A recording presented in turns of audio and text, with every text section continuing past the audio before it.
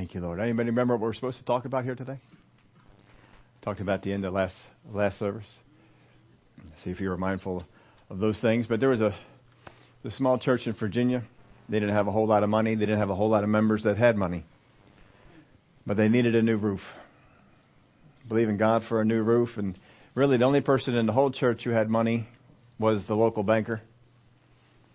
And he was kind of a stingy old guy. He used to come in at the end of the service, or toward the worship service while it was going on. And he'd slip in the back. And he would sit in one of the places in the back. And after worship was over, and they began to take up the offering, he'd slip out. He didn't want to be there for the offering. He didn't want to give anything. He wanted to do that for the offering. So he was in the back. He could just kind of slip out. So he slipped out, and sometimes he would come back in. But one Sunday, he got to church later than he usually did, and there was no seats in the back. Only place he could sit was up in the front. So he sat up there in the front, and since he's up there in the front, he couldn't leave during the time of the offering. And the pastor made a call, and he says, we need to raise some money to replace the roof. It's falling apart. It's leaking.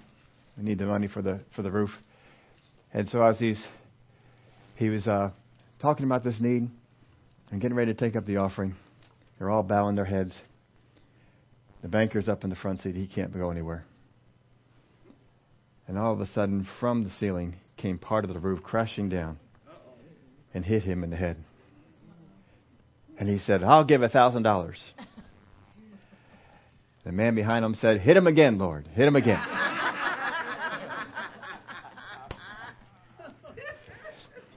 How do you expect to hear from God? How do you expect God to speak to you? What has to happen? Does the roof have to crash in? Or is there other things that will go on?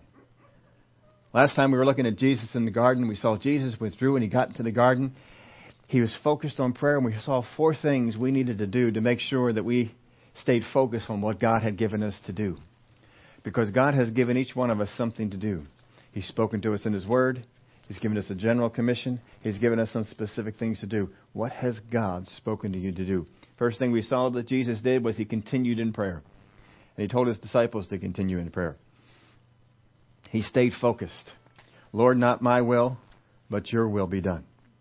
He remained active. After prayer was over, he got up. And he said, let us be going. Those who seek us are here. And after that, we saw that he spoke what he knew. He's at the garden and the soldiers approached him. Whom do you seek? We seek Jesus of Nazareth. I am he. And they all fell over.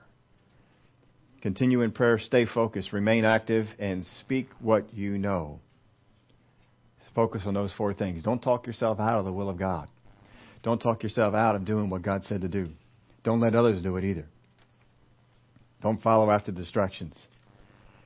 At the end of the service last week, we told you that our enemy has schemes. He has things that he does against us. Things that he does to steer us off. And if we look in the Word of God, we'll find out he really doesn't have any new schemes, maybe because we don't make him come up with anything new. The old ones work just fine. But if we understand his schemes, you understand the way that he comes against us, we can spot him a mile away. So we're going to look at 5 things. If you're up on Facebook this morning, I put it up there. There are 5 things that the devil will do to get you distracted. 5 main areas. 5 main distractions. I put this in your outline initially. I had to take a whole mess of stuff out because there just wasn't enough room. But there are 5 distractions the enemy uses to pull us off the way God has for us. These attack the 5, and I put these in quotes, guided systems that God has put in the believer's life to keep them on track. That there are 5 things God has put in your life to keep you on track, and there are 5 things the devil uses to get you off. And those 5 things attack the 5 things that God has given us. So we're going to take a look at those here today. Here's the first one. This first one is what started it all. I was listening to a message by Brother Willie George. And he gave a story about a woman. He wasn't talking about this particular thing, but he gave a story about a woman, and I saw this from it. It was a woman, it was in his church a long time ago. And he said, she's gone now. She's nowhere around here, and I can talk about this. But this woman had come to him and said to him, I know that God has a plan for my life. And Brother George said, well, yeah, I agree with you. He does. He has a good plan for my life. I was at a church this week, and someone came over and prophesied over me that I was going to be given an amusement park, and it would be the second biggest amusement park in the country, second only to Disney. And Brother George had all kinds of alarms going off inside him. He says, well, I don't really think that's a word from God. Now, he said this is the reasoning that he had a couple of checks in him. First one was, why would God do something second best? I mean, that's obvious. Why would God give you a vision and say it's going to be second to what the world already has? I don't think that's God. If God's going to do something, He does stuff big. Look at the ark. That's big. It was the biggest boat out there. Look at the children of Israel. 2 to 4 million people wandering around the wilderness. When was the last time you saw 2 to 4 million people wandering around a wilderness? God does things big. But here's the main thing he said. He said this woman was not being prepared to run anything. This woman had a job and she could barely take care of herself in that job. She was not over anyone. She didn't oversee anyone. And if you're going to take over an amusement park, and even if it is the second biggest one next to Disney, you're going to be overseeing thousands of people. And that takes some development. It takes some training. And she was not being trained for it. She was not being made ready. I've told you before, we hear people. How many have ever seen a particular minister say, oh, that minister would make a great president? That's not necessarily true. Just because you know the Word and just because you know God doesn't mean you will make a great president. You got to be being prepared for that role. I've told you my qualifications for president. I very seldom have had a chance to vote for anyone who has all three. First off, I want them to honor the Constitution. Secondly, I want them to be prepared by having run something big. If you don't run anything big, how can you run the country? Senators, representatives, they know politics, but they don't know how to run anything big. You got to have training. You got to be able to do things. Last election, we saw Herman Cain. Herman Cain ran big organizations. That's training. We saw people who were governors of states. That's training. That's getting trained into something big so that you can run something big. You need to be able to do that. And third, I want them to honor God. I want them to know about God, and I want them to honor God. I want them to see the presidency as a calling in their life. I very seldom get to see all three things in a presidential candidate, but they're the three things that I want to see. God will prepare you for whatever it is He's getting you into. He doesn't just throw you into it. Here's the first thing we put in your outline for you. The devil, in order to try and get you off track, will lead you into something you are not prepared for.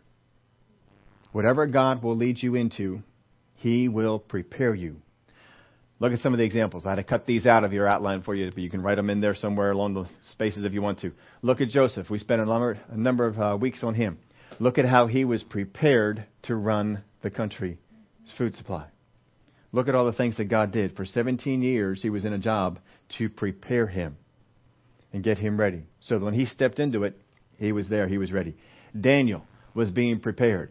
And all the while he was being grown up. And the king kept advancing him and putting in more until finally the king gave thought to putting him under the whole realm underneath of him. Because he grew him up, got him prepared little by little by little. David, we saw that David was first off over a sheep, over his sheep. Then he was in the army. Then he was over 600 men. He would lead... before he did that, he was the commander of the king's men. He would go out and they said David would slay his thousands. Or Saul would slay his thousands. David would slay his tens of thousands. And then he went from there when he got kicked out of the country and he had 600 men and he grew them up into some of the best warriors around. And they were people that no one else wanted. God raised him up. God got him faithful with what he had. He got him ready. And God will get you ready. If anything comes upon you all of a sudden, and you say, I have not been trained for this. No, it is a distraction. It is something the enemy is trying to do to get you out of where you are supposed to go. Because God will prepare you for whatever it is He leads you into. Look at Joshua. How long was Joshua prepared to take over the children of Israel? For 40 years he was Moses' assistant. And when Moses died, the words to Joshua were this: Moses, my servant, is dead. Now you. He was made ready. He was trained up. God will train you up. You can keep on going through the Word. You can see example after example. Who followed Elijah? Elisha, the one who was trained up. The one who was made ready. Even then, Elijah said, if you're going to wear my mantle, I can't say that. It's up to God. Just because you've been trained up doesn't mean you pass the mustard. We got to see what happens. And we saw that Elisha had a person who was being trained up, Gehazi, but he didn't quite make it.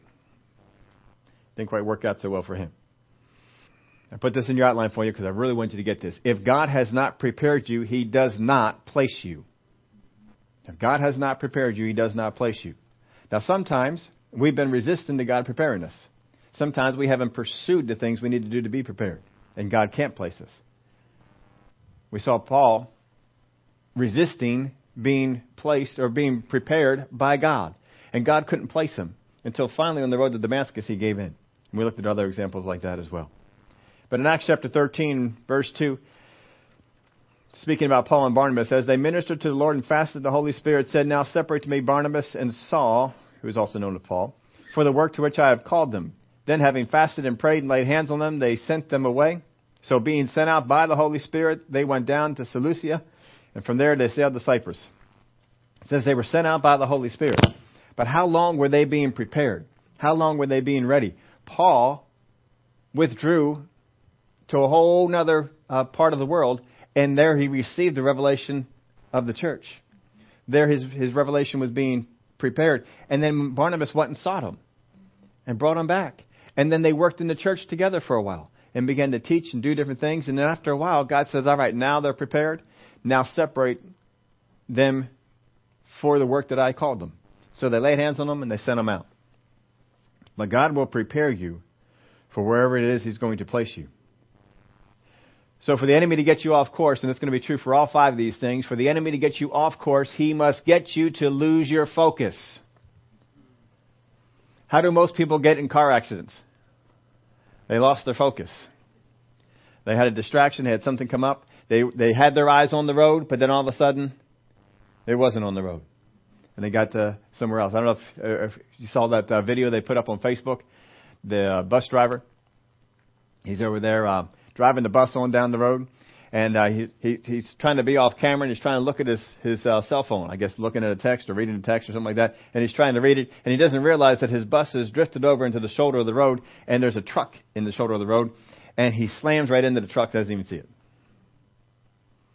Caption was, honestly, it just jumped right out in front of me. I don't know where it came from. Now, see, we get distracted. We get our focus off. That's what the enemy wants to try and do. If he can get your focus off, he can get you to stop. He can get you to go in a different direction. He can get you to crash. You know, why is it that most of us have left our goals? We lost our focus. We had a focus on it. We lost our focus. So here, our focus changed from being prepared to deserving. This is what the devil wants to try and get us to do.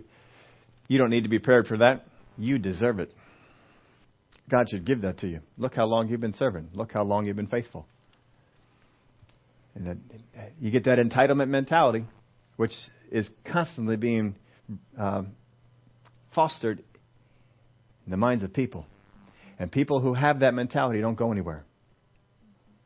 No, you got to be understand. I got to be prepared. Whatever it is that God is going to take me, wherever it is He's going to place me, He is going to prepare me. Even if it's like Joseph, where you're in slavery and then in jail, God does not care where you are. God can prepare you wherever you are, whatever it is that you're doing.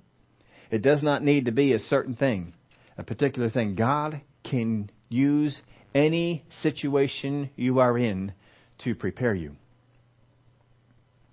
I used to think about this when I was over at Ken's Pizza, running the ovens and on the make table and making pizzas on Friday night. Every Friday night, that's where Steve was. He was making pizzas. that I worked every Friday night. I worked every Saturday. Every single week I worked Friday. I worked other days too, but I always worked Friday and Saturday because my goal was I wanted Sunday off. If you're going to work in the restaurant industry, you're going to work in the pizza industry or something like that, you are going to work some weekdays or weekends. That's just how it is, folks. If they're busy days, they need you there. If you go in and say, I can work Monday through Thursday, see ya. They need people that are there Friday, Saturday, and Sunday. That's how it is. So I went in there and I made a deal with them. It says, look, I want Sundays off. Now everybody wants Sundays off, or everybody wants Saturdays off. Everybody wants Sundays. So I said, I want Sundays off, but I will give you every Friday and every Saturday. I won't give you a hard time about it. You can schedule me every single Friday. You can schedule me every single Saturday, but just give me Sundays off. And they agreed. They said, you'll work every single Friday, every single Saturday? I said, I sure will. I'll work every Friday, every Saturday. And they gave me every Sunday off. Now, it didn't mean they didn't at times ask me. They did sometimes come up and say, can you work this Sunday? Now, if I had a ride, I didn't have a car.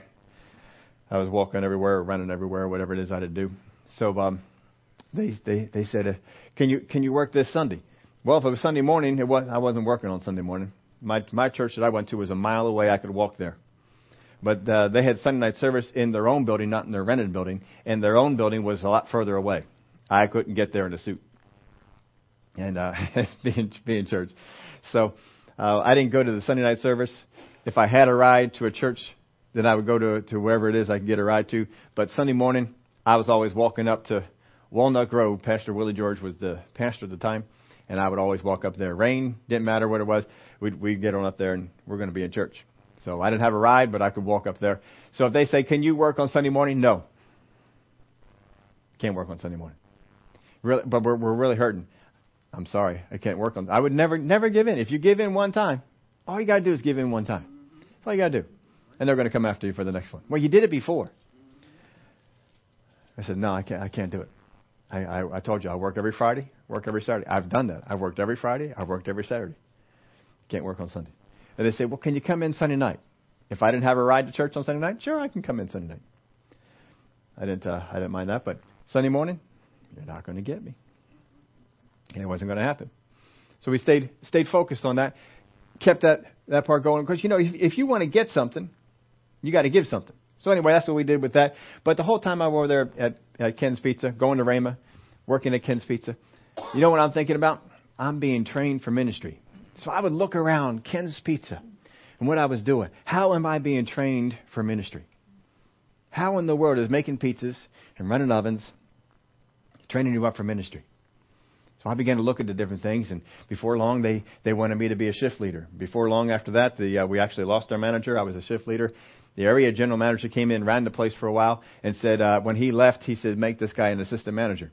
So I got to be made an assistant manager within a few months of being there. So now I'm assistant manager at Ken's Pizza. I'm still off on Sundays.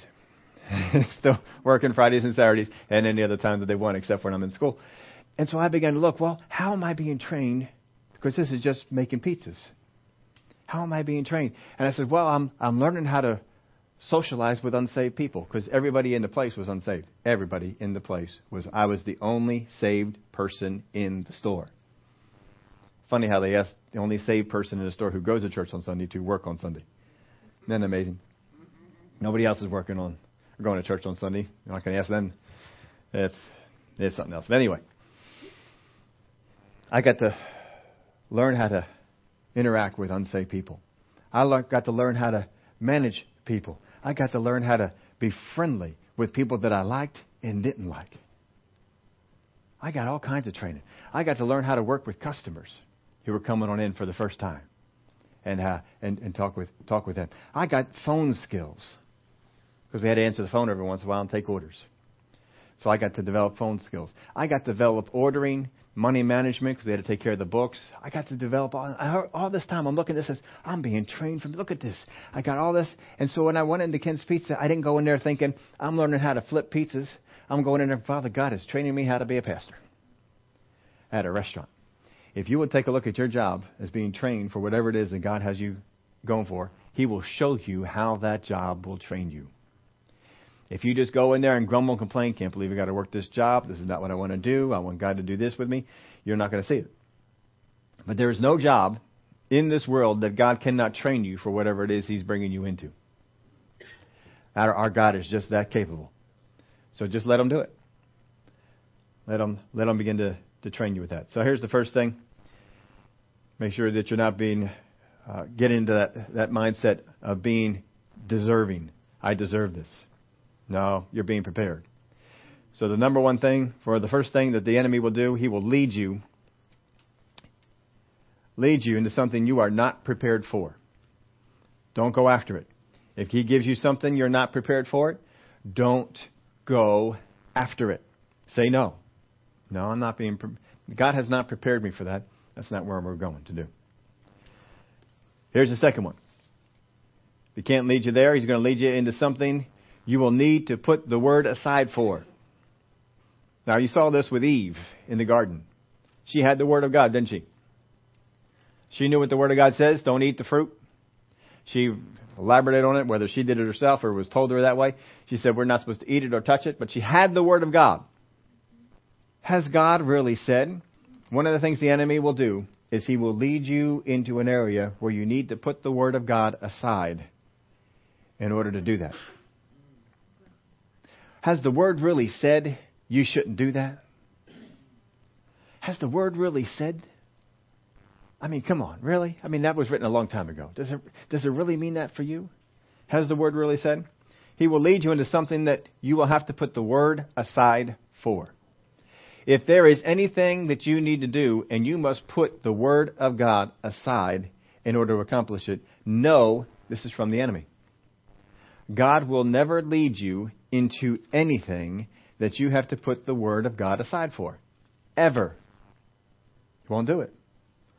Well, I got this job, and if I don't compromise and do this, I'm going to lose my job. God will never lead you into something that you have to compromise the word for. Go back into the book of Daniel. Look at Shadrach, Meshach, and Abednego. Getting thrown into the fiery furnace. Just put the word aside just for right now. Bow down, and afterwards, pick it back up again. Just for this one little bit of time. That's all. How about Daniel? Just don't pray to God out by the window. Just close the window. Did Daniel do it? No. God will not lead you into a place where you have to put the Word of God aside. He won't do it. He doesn't have to do it. The Word of God always stands. Just know, if you have to compromise the Word, it's a distraction from the enemy. He's trying to pull you from your purpose, from your place of being trained. Don't let him do it. Don't let him do it. Now, don't think of if you have a job, say you work at a nursing home, hospital, someplace like that, and they're open 24 hours, and you have to. It's part of their policy. You have to work the weekend. I'm not saying don't take my example and say, well, if I ever work on a Sunday, I've missed God. No, that's not it at all. You have some jobs, and they just require that you have to work during it. That's fine. That's all right. That's not what we're saying. I'm saying I did it for me. Because no one was going to die if they didn't order a pizza on Sunday morning. They weren't going to die. There's no lives at stake. I just wasn't showing up for work. And that's all that it was. Somebody else can be there for that. But some people have jobs, and it's required, it's necessary. I understand that. And don't cross those things over. Don't think, well, I work in a hospital, and they sometimes require me to work. That's all right. You work all that out ahead of time. If you can work out a way that you can have the time off that you want to go to church and do the things you want to do, great. Then go ahead and do it. Just listen to God on that thing. Here's Psalm chapter 32, verse 8. I will instruct you and teach you in the way you should go. I will guide you with my eye. God will instruct you. He will teach you in the way that you should go. How's He going to do that? In His Word, through His Spirit. He's going to teach you. He's going to instruct you. If you ever put His instructions aside, He is no longer leading you in the way. Don't ever put His instructions aside.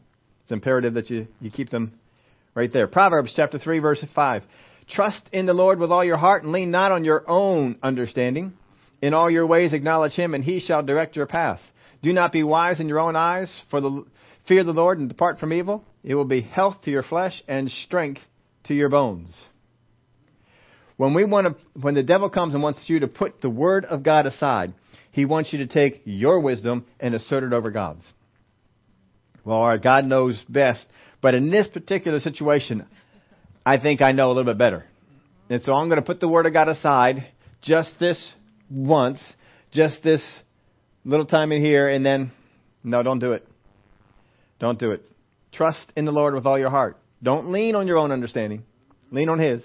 In all your ways, acknowledge Him. Means don't put the word aside ever. And He shall direct your path. If you want Him to direct your path, you got to do what He says. 3 things He said to do. Trust in the Lord. Don't lean on your own understanding. And in all your ways, acknowledge Him. If you do those 3 things, He shall direct your path. Well, I don't feel like my path is directed. I don't know which way I should go. Go back to the list. Do I trust in the Lord? Am I leaning on my own understanding? Am I acknowledging Him in all my ways? If you're doing that, then you go back to this verse. Father God, it says right here in your word that you will direct my path. And I've done those 3 things. And if He convicts you and says, well, you missed it over here, fix it. Once you fix it, all right, I fixed it. We got that going now. It says you will direct my path. I thank you, Father, that every path I take, you are directing me. You are telling me which way to go. You are showing me what I should do. I don't know what I'm supposed to do yet. It's all right. It says right here, He shall direct your path. When you need to make a turn, He will tell you. If He doesn't say turn, keep on going. Do not be wise in your own eyes. Boy, how easy it is for us to be wise in our own eyes. You know, well, God just doesn't know what He's talking about in this situation. Yeah, we do that. Come on, we all have. Fear the Lord and depart from evil. It will be health to your flesh and strength to your bones. So you begin to fear the Lord, departing from evil. It's a whole lot easier. I put this in your outline for you. The enemy wants to get you to exalt how you see things over what God has said. He wants you to do that. He desires that you see what you are doing, what you are thinking, as higher than God. Remember when Saul got in trouble? Well, God said, kill all the people, all the sheep, all the calves, all the everything. Wipe it all out. Well, I got this idea that we should keep the best and bring it on back and sacrifice it to God. That's a tactic of the enemy. If he only would have known these things, he could have recognized that that's a tactic of the enemy. He's trying to get me to exalt how I see things over how God saw things. Don't do it. Here's your focus change. Exalting what you think over what He said. Exalting what you think over what He said. Just trying to get your focus to change a little bit. If you will exalt what you think over what God said, if you just do it once, He can get you to do it again. If He gets you to do it again, He can get you to go out there and do it again a whole lot easier. Don't give in to it. Don't fall after this thing. So, enemy's going to try and lead you into something you will need to put the word aside for. Don't put the word aside. Follow the examples of the people in the word who held to it. Here's the next one. He's going to take you to a place that promotes what you see over what you believe. He's going to take you to a place and you have the opportunity to see something that's against what you believe. And He wants you to take the opportunity to believe what you see over what you believe. We've had some examples of that. Remember Thomas? In fact, I'm going to read you that. John chapter 20, verse 26. After 8 days, His disciples were again inside, and Thomas was with them. Jesus came, the doors being shut, and stood in the midst and said, "Peace to you." Then He said to Thomas, "Reach your finger here and look in my hands, and reach your hand here and put it in my side. Do not be unbelieving, but believing." And Thomas answered and said to Him, "My Lord and my God." Jesus said to him, "Thomas, because you have seen me, you have believed. Blessed are those who have not seen and yet believe." God wants you to be in a position where what you see goes against what you believe, and you decide to do or to believe what's on the inside instead of what you see. What are you going to do? You're going to be in that opportunity. You're going to have those opportunities. Which one are you going to take? Now, let's just give you other cases. Spouses, parents, you will always have an opportunity to believe something bad about your spouse. The devil will make sure of it. He will feed you with stuff to distrust them. He will feed you with things to think bad of your kids, that they're going to do horrible things and go in different directions and they're not supposed to go. You don't have to choose to believe that. It's up to you. But if he gets you to follow after what he's trying, didn't you see this over here? And didn't you see this over here? And didn't you see this over here? Don't follow after it. Just like when you go to the doctor. The doctor says, I'm sorry, I have to say this to you, but you got about 2 to 4 months and you're going to die. What's the Word of God say? What you've been believing for? What are you going to believe? Yeah, but the doctor said. Yeah, but the Word said. Yeah, but the doctor said. Yeah, but the Word said. I keep throwing these things out to you, and every once in a while, I just throw these reports out that they have, just to let you know. Don't believe what doctors say. They will give you the best thing that they can tell you. I understand, and thank God for doctors. Thank God for the knowledge they have. Some of them have kept us alive until the point that we could, our faith could do so. And they've done some things to help us out, and thank God for that. But they don't know everything. They've published reports now recently that cholesterol is not bad for you. Have you seen those reports? I told you about that before. Cholesterol is not bad for you. And yet people have been working all their life to get rid of cholesterol, taking all kinds of drugs that are destroying their livers, simply because, well, someone said that cholesterol is bad for me. I have never bought into it. I never believed it. I've never had my cholesterol tested. I don't care what my cholesterol number is. I eat all the eggs I want. Yesterday, if you saw up on Facebook, I posted a little picture there. I found eggnog. In April. We were out there in the grocery store. We went in there for cheese, for some grilled cheese sandwiches that night. And I walked on by because I had to go by and pick up more chocolate milk because I'm out of chocolate milk. I go through 2 to 3 gallons of chocolate milk a week. Just me. Well, my granddaughter too. She's in there. Between the two of us, we polish off a lot of chocolate milk. And so we had to do that. I had a real long run yesterday. I needed a lot of chocolate milk. I had that much left. And that was gone no time. So we had to go out and we had to get some chocolate milk too. So I got the chocolate milk. Right next to the chocolate milk, is a half gallon of Lehigh Valley eggnog. Glory to God. Oh, yeah. Because I needed some extra calories. I burned off a lot of calories yesterday. My little meter that counts these things, it pushed almost to 4,000. That's a lot of calories. I needed some more food in there. So, and you know how much calories is in eggnog? It's a lot. I don't know because I don't care. You know how much cholesterol is in eggnog? I have no idea because I don't care. I drank up my eggnog. I'll eat my eggs. I have no idea what my cholesterol number is. And now apparently it doesn't matter. Apparently eggs were bad for you before, but now they're good for you. Coffee was bad for you for a while. Do you know now it's good for you? I mean, come on. These folks don't know what it is. Coconut oil was so bad for you, they had to get it out of the movie theaters. Now, of course, it's no longer on the bad list. It's on the good list. They're doing the best they can. Understand that. They're doing the best that they can. But their best is not God's best. If God made it, it's good. If your spirit is telling you, don't eat eggs for a while, don't eat eggs. Don't wonder why. Just listen to him. And when he says, go ahead and have some more eggs, you go out there and you enjoy them.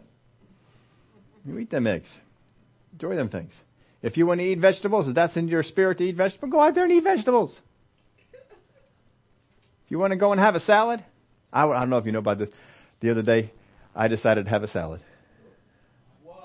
I decided to have a salad. And so my wife, she decided to have a chicken sandwich.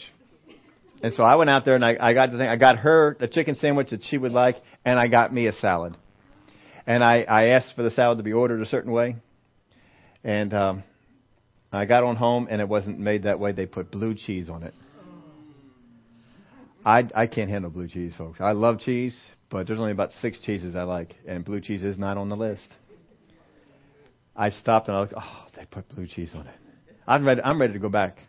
I'm going to take the thing back. I'm going to get myself one, and it has no blue cheese on it. And she says, no, I'll go ahead and eat it. So she ate the salad, and I ate the chicken sandwich. But I wanted to eat the salad. I just I wanted to eat the salad. I bought the salad. I didn't eat the salad. I have to do it another time. But see, if you want to eat the fruits and vegetables, if that's in your spirit to do, you go out there and do it. If you want to go out and have the hamburger, you go ahead out there and do it. Listen to what's in your spirit. God will lead you in your spirit to eat the most healthy things and the things that benefit you, the things that benefit your diet. He will lead you in that way. Let him do it. Let him speak to you. But don't go with what you see. Just because the doctor comes and tells you you're going to die doesn't mean you're going to die. Listen to what God says. Just because a doctor says some bad news about some part of your body doesn't mean that's true. Listen to what God says. Don't condemn the doctor. Don't get nasty with the doctor. Just thank you, doctor. Appreciate your time. And smile. And go on. That's it. As a song we sing every once in a while, whose report will you believe? Well, whose report will you believe? I'm going to choose to believe the Word of God.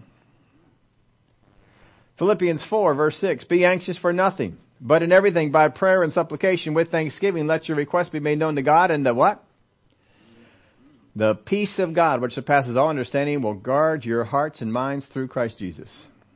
When you eat your food, when you do whatever it is that you're doing just natural, you should have peace about it. You should have peace about it. If you don't have peace, find out why. Why do I not have peace about this?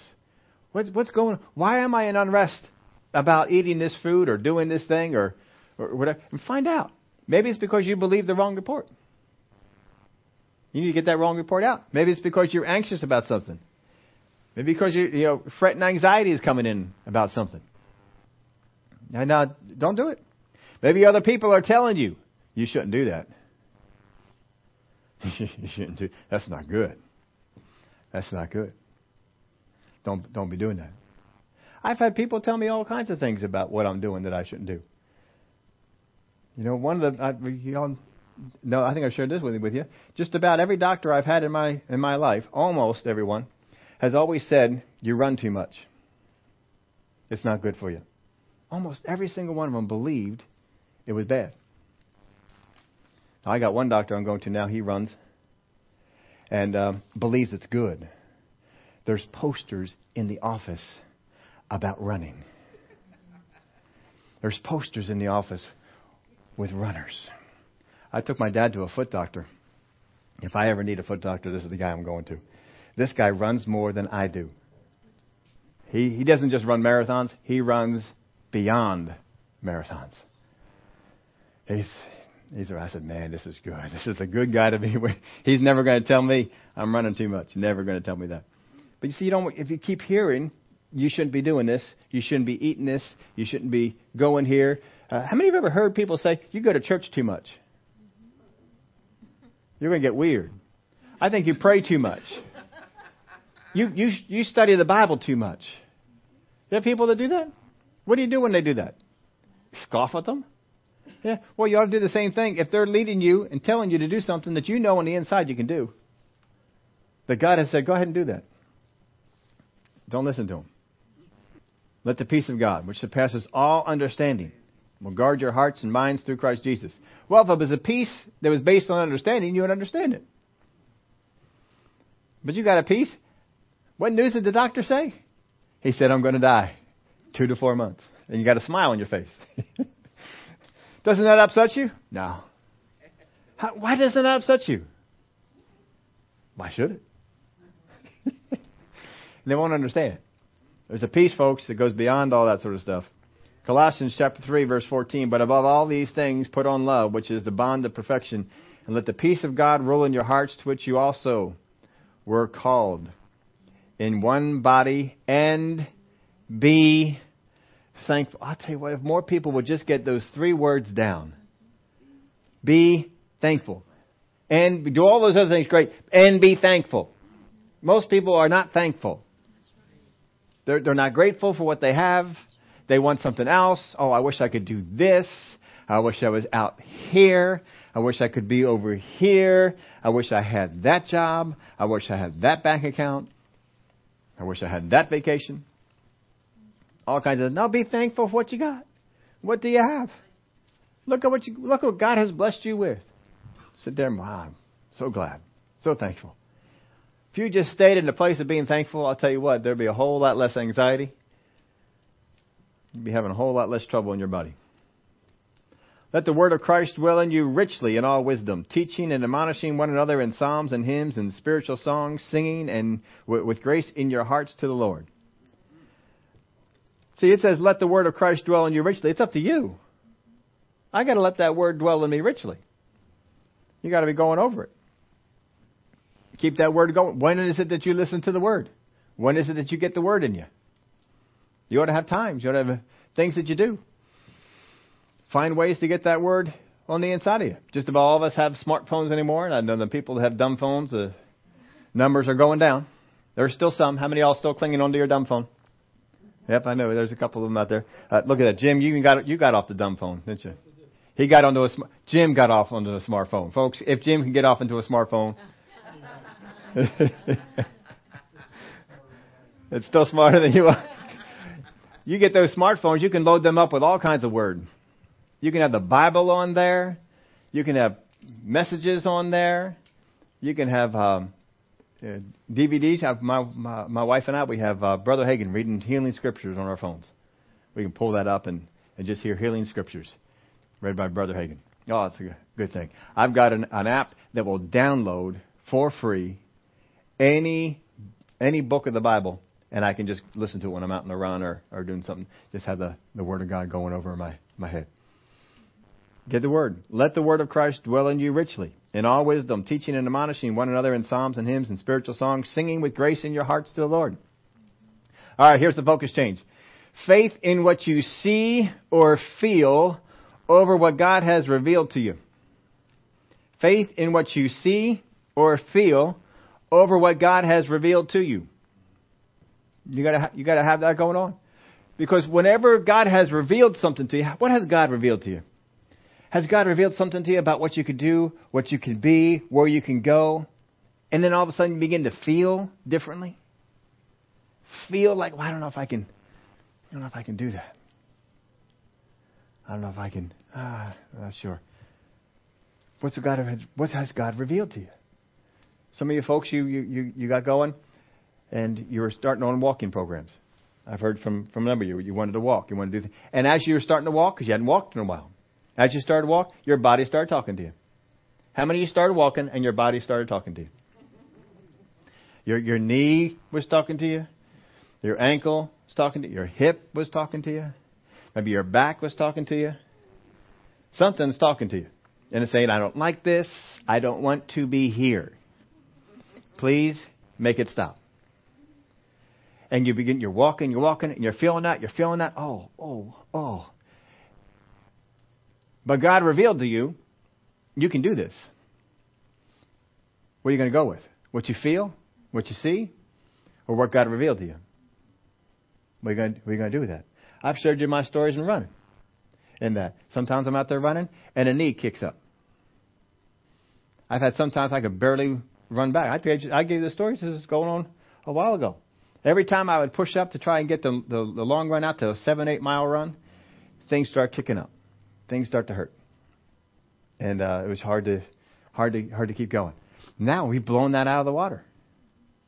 My long run is way beyond that. My average run is 7 or 8 miles. Before I was having a hard time getting, you know what I would do? Whole time I'm running and the thing's hurting. I am a runner. Runners run. Because God revealed that to me. And I keep going. I am a runner. Runners run. Father God, I thank you for strong, healthy knees. I thank you for strong, healthy hips. I thank you for strong muscles that I can not only do this, I can do more. I can do greater than this. And it was tough. There were times I struggled with it. There were times that I start out running, and I'm limping. I mean, you just cringe every time you came down on it, limping. And just going, first mile, first 2 miles, sometimes the first 3 miles, limping the whole way. I don't know what neighbors were thinking. I don't run in my neighborhood. I run in other people's. They don't know me. I don't know what they're thinking. Here's this guy. He can barely walk. He's limping. And there he goes. And I just kept going. Just kept going. And eventually it would start to work its way out. And now I don't even feel it at all. I don't feel it at all. I just go on out there and do it. What has God told you? Stop stopping what you're doing because of how you feel or what you see. If you will stop what you are doing because of what you see or what you feel on these little things, what are you going to do when God gives you something big? Not just in the physical realm, but in the spiritual realm. What are you going to do? You've got to learn now how to overcome it. So overcome it. Beat it. Don't be beaten by it. Keep going.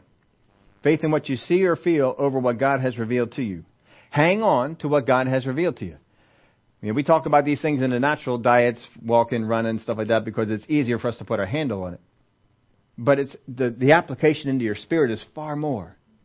Because God has called you to be a witness. God has called you to teach the people that are around you. God has called you to be joyful. God has called you to be a worshiper. But there are a lot of things that come against you from doing that. God has called you to be a student of the Word. These are spiritual things. Stay with them. If you can't learn how to do it in the natural, how are you going to do it in the Spirit? There's verse on that too. Go over to James. If you cannot, or 1 John, but I think they both talk about it.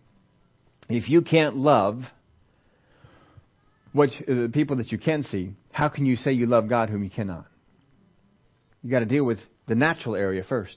Get victory in the natural area. You're going to go on and progress to victory in the spiritual area. All right, here's number 4. He's going to lead you to a place where the wrong things are amply supplied.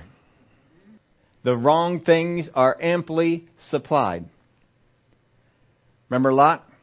Genesis chapter 13, verse 5. Lot also, who went with Abram, had flocks and herds and tents, and now the land was not able to support them, that they might dwell together, for their possessions were so great that they could not dwell together.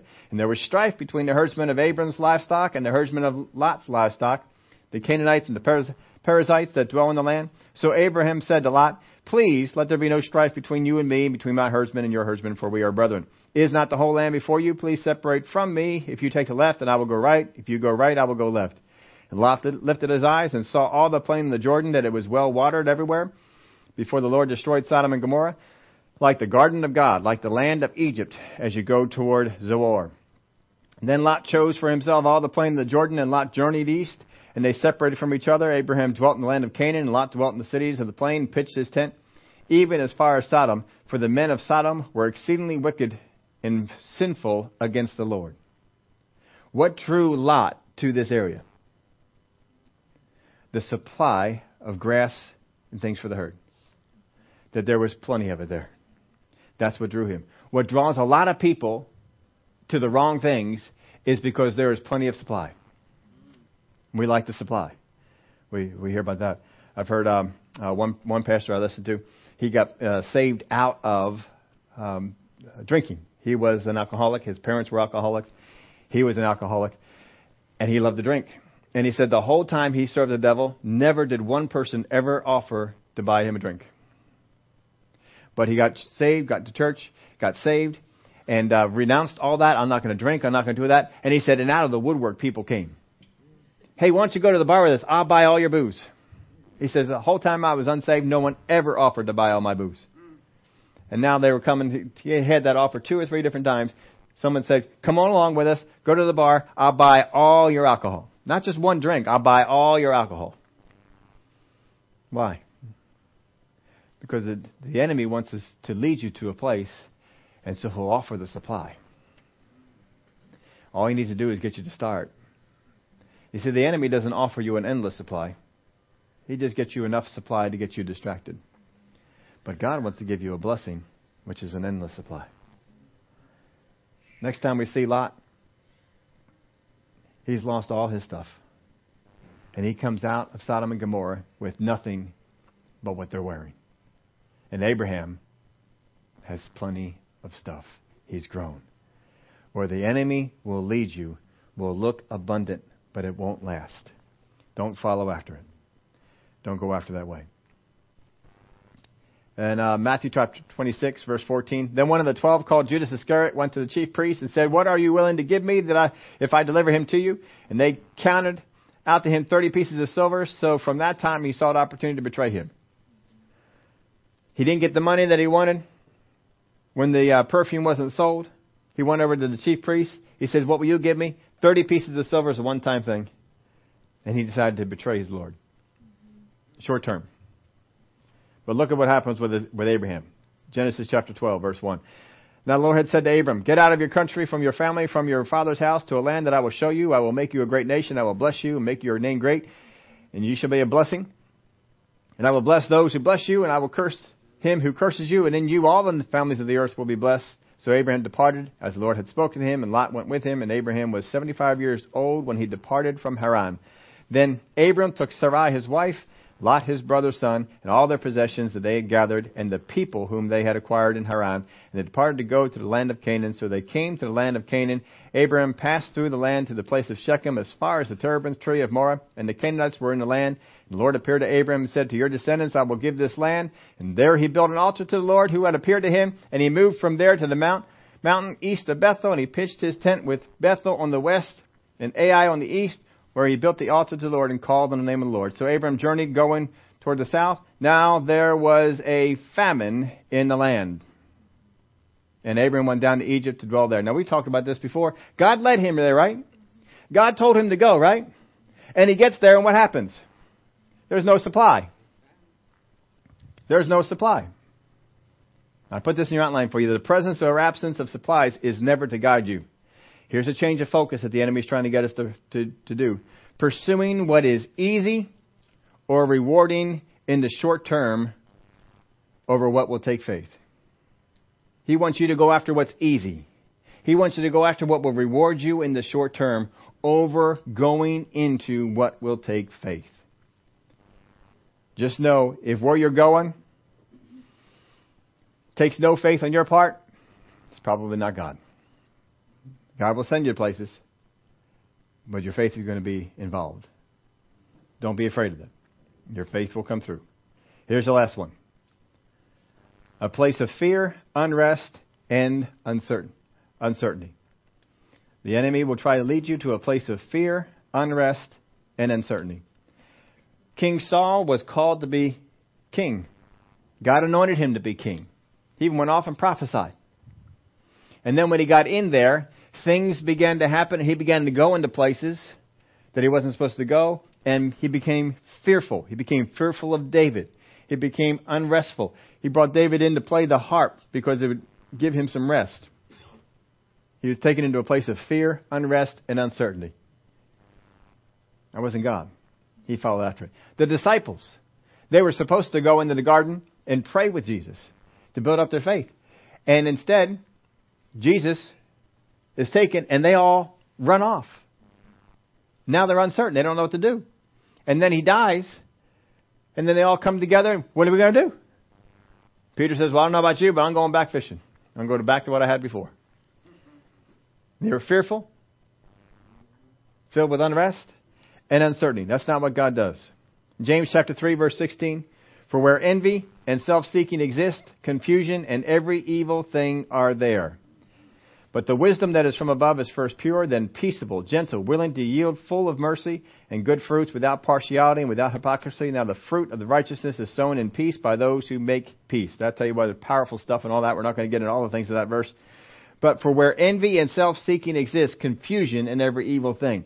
The way that the devil gets you into a place where there is fear, unrest, and uncertainty is to change your focus. Get you to become selfish over pursuing love.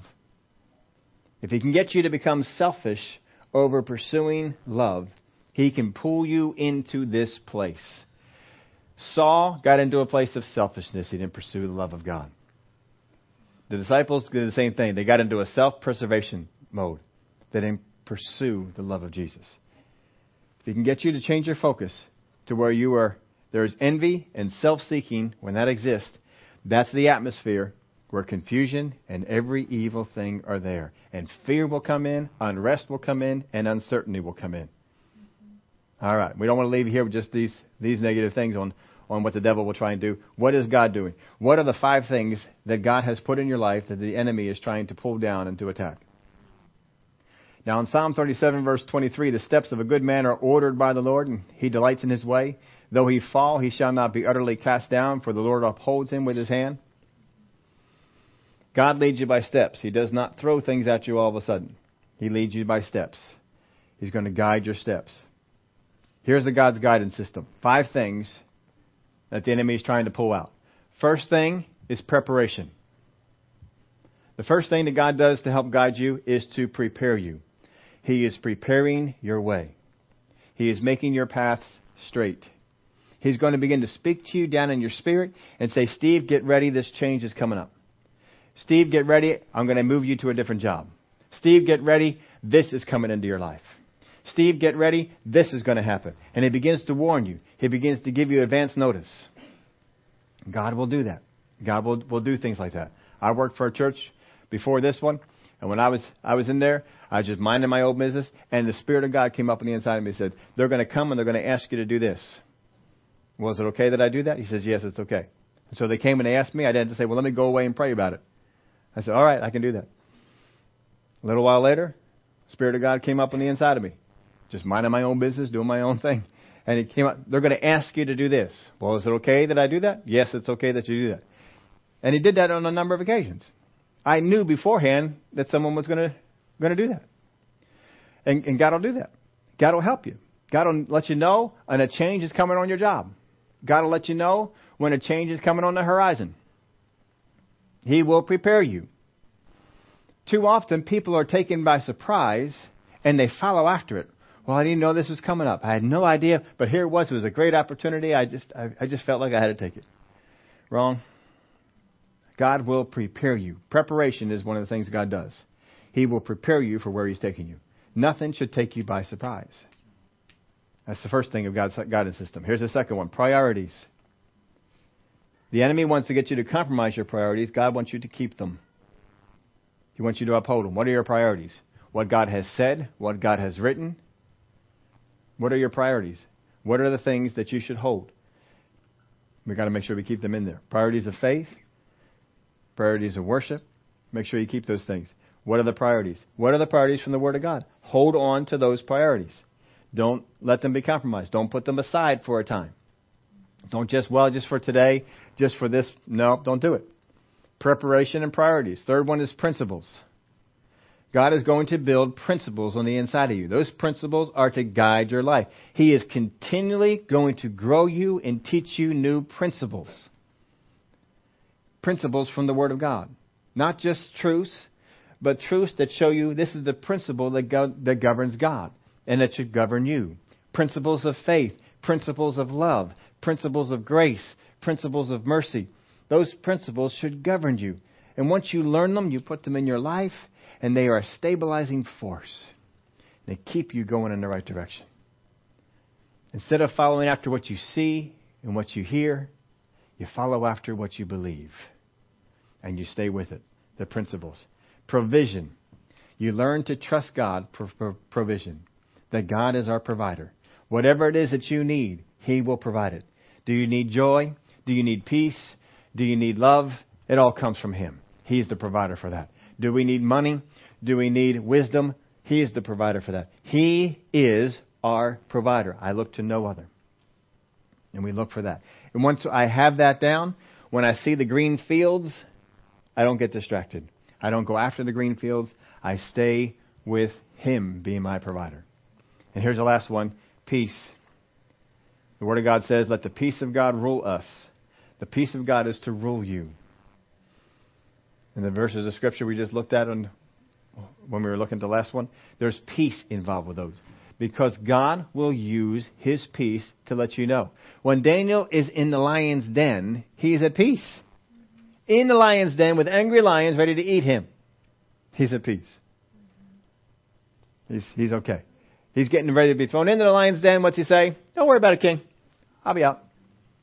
We're fine. It's good. And he comes on down. Yeah, you can open it if you want to. I'm fine down here. He's at peace. You can be at peace no matter what's going on around you. You can be at peace. 5 guidance systems that God has put for every believer. Preparation, priorities, principles, provision, and peace. The enemy tries to attack all 5 of these and get you distracted. Recognize his attacks. Don't give in to them. If you recognize these attacks, if you bring all of them back to this, you will never be able to be deceived. I'm not saying you won't ever pursue them, but I'm saying you won't be deceived. You may still choose to go after them, but you won't do it because you were deceived. You can pinpoint, this is a tactic of the enemy. This is something the enemy is trying to do. He's trying to get me misdirected. He's trying to make me think that this is God and it's not God. Don't let him do it. Don't let him do it. Would you all stand up with me?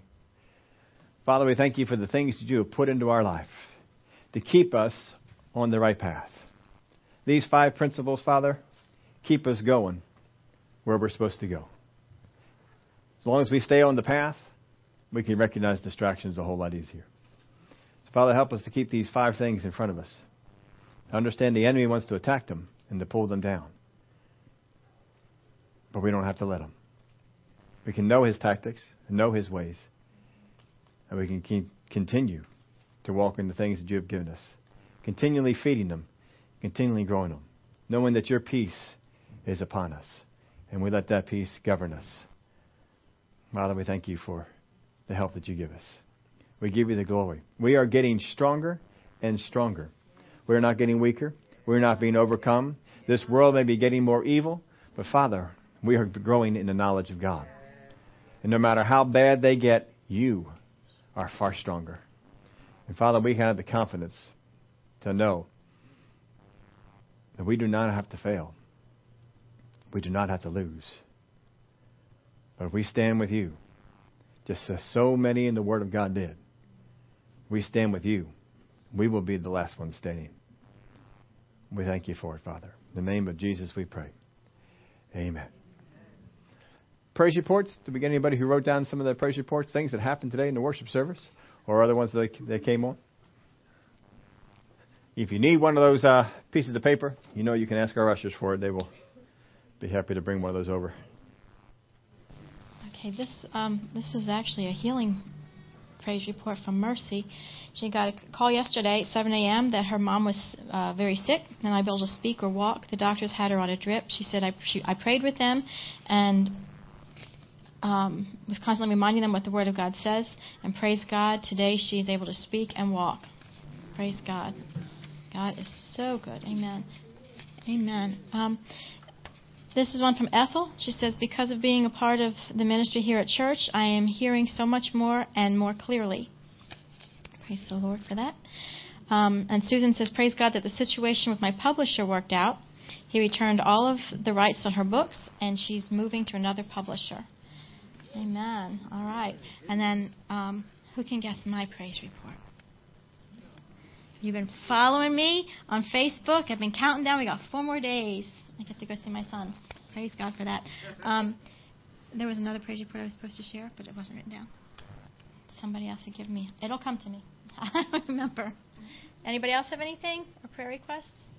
Oh, Albie's home. That was the praise report. Yes, Albie is doing much better. Bert's husband, he is healed of the pneumonia.